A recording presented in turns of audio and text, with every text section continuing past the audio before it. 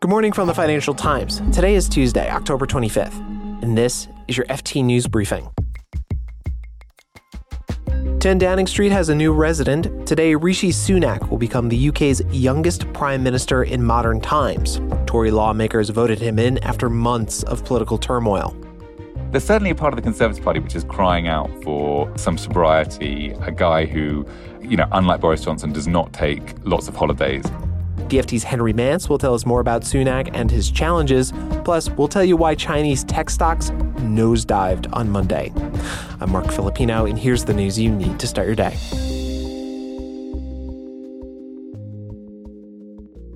The UK's former Chancellor, Rishi Sunak, will become the country's prime minister today. Tory lawmakers crowned him after two challengers, including former Prime Minister Boris Johnson, dropped out. Here's Sunak in a speech yesterday. We face a profound economic challenge. We now need stability and unity, and I will make it my utmost priority to bring our party and our country together. Markets loved the news. UK government bonds, or gilts, rallied. So did pound sterling. And the 42-year-old may just be what the Conservative Party needs right now. To find out more, I'm joined by our chief features writer, Henry Mance. Hi, Henry. Hi, Mark.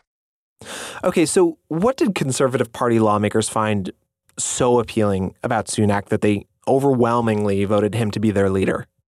I mean, he's squeaky clean. He's like, even within British politics, where everything's at like close quarters, where everybody has gossip about everything else, people don't really have a bad word to say about Rishi Sunak until recently, until he really got caught up in the thick of leadership campaigns. But he was, right from school days to Goldman Sachs to now has been like diligent, ambitious. He looks the part. He looks sort of suave. He can speak well, but he can also be a bit geeky. And his acceptance speech yesterday, he sounded robotic. He did not inspire many people watching that. And I think there will be a difficulty in transitioning from being a competent finance minister, effectively, to communicating on a wider range of issues, to really emoting for the nation.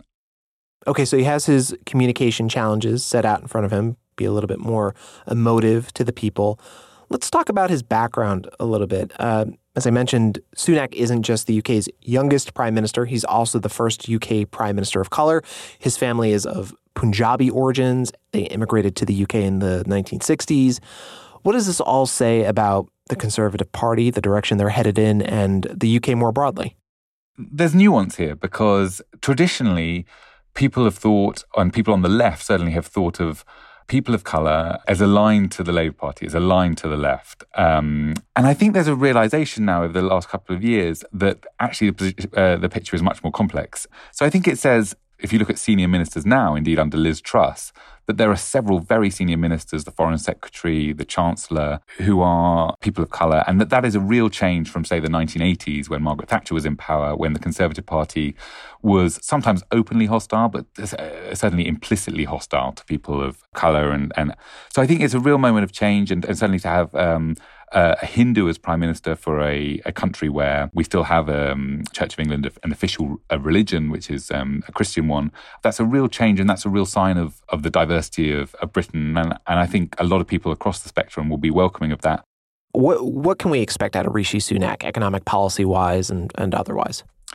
So Rishi Sunak is, I think, a pretty conventional right-wing economic thinker. He's from the right wing of the Tory party. He backed Brexit, so he backed leaving the EU. But he wasn't really prominent in that debate, and he wasn't really on the hardline edge of the Brexit camp. So I think you can expect him to prioritise fiscal conservatism. That's not seeing debt rise significantly as a proportion of GDP. He'll want to trim spending where possible. He may put up some taxes to close the gap. That's something that some on the right of the Conservative Party, his own wing, were unhappy with. He'll look to have lots of incentives for business. And then eventually, as the election comes around in 2024, maybe the beginning of 2025, he'll look to have some cuts on income tax. He can say rewards those who work hard. Henry Mance is the FT's chief features writer. Thanks, Henry. Thank you.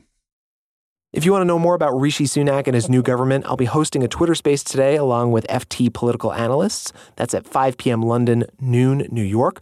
I'll tweet out a link to it. My handle is MFILIPPINO.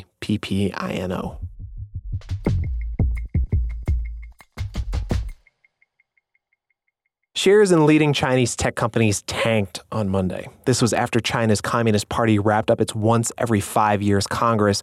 That's when President Xi Jinping secured an unprecedented third term as president. If that wasn't enough to make some investors uneasy, the country's third quarter GDP numbers came up short of the government's growth target. Here's the FT's Hudson Lockett. It was a classic double whammy. No one was really happy about Monday's GDP reading, but nor were they happy about the trajectory for policymaking coming out of the 20th Party Congress. And so the hardest hit sectors which sort of led markets lower were tech. And generally speaking, they are the stocks that have been hardest hit by the past probably 12 to 14 months of regulatory crackdown under Xi Jinping, who has been sort of making Alibaba, Tencent et al. Feel the pain as Chinese policymakers have reprioritized sort of national security over economic growth. And we saw markets reacting to the prospect of more of the same. All right, Hudson. So what does this mean for big global investors like SoftBank, which have placed pretty big bets on Chinese tech stocks? Well, it's going to put more pressure on anybody who hasn't already cashed out to cash out more quickly for SoftBank, but equally for anybody who was kind of hoping for Chinese tech to come out of the last week of the 20th Party Congress looking more attractive and sort of under less pressure from Beijing. That certainly has not proven to be the case. And so I think we can look forward to more selling pressure in the weeks and months ahead. So is there anything that the party can do to calm markets?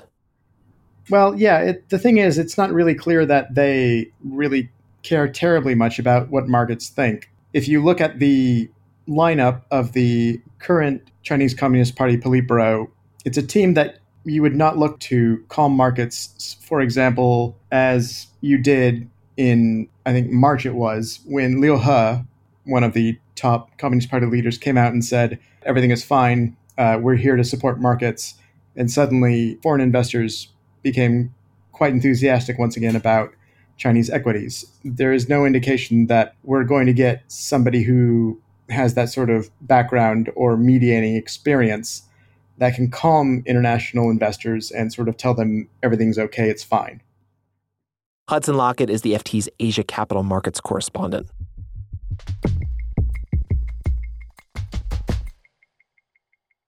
Before we go, we want to remind you of our FT Edit app. Every day, our editors choose 8 of their favorite stories on a wide range of topics and put them on the app.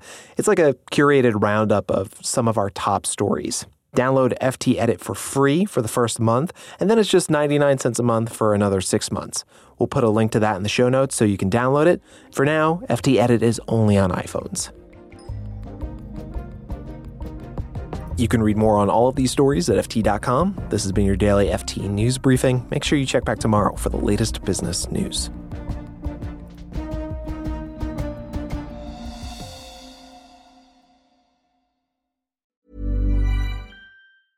Small details are big surfaces. Tight corners are odd shapes. Flat, rounded, textured, or tall. Whatever your next project, there's a spray paint pattern that's just right. Because Rust-Oleum's new Custom Spray 5-in-1 gives you control with 5 different spray patterns. So you can tackle nooks, crannies, edges, and curves without worrying about drips, runs, uneven coverage, or anything else. Custom Spray 5-in-1. Only from Rust-Oleum.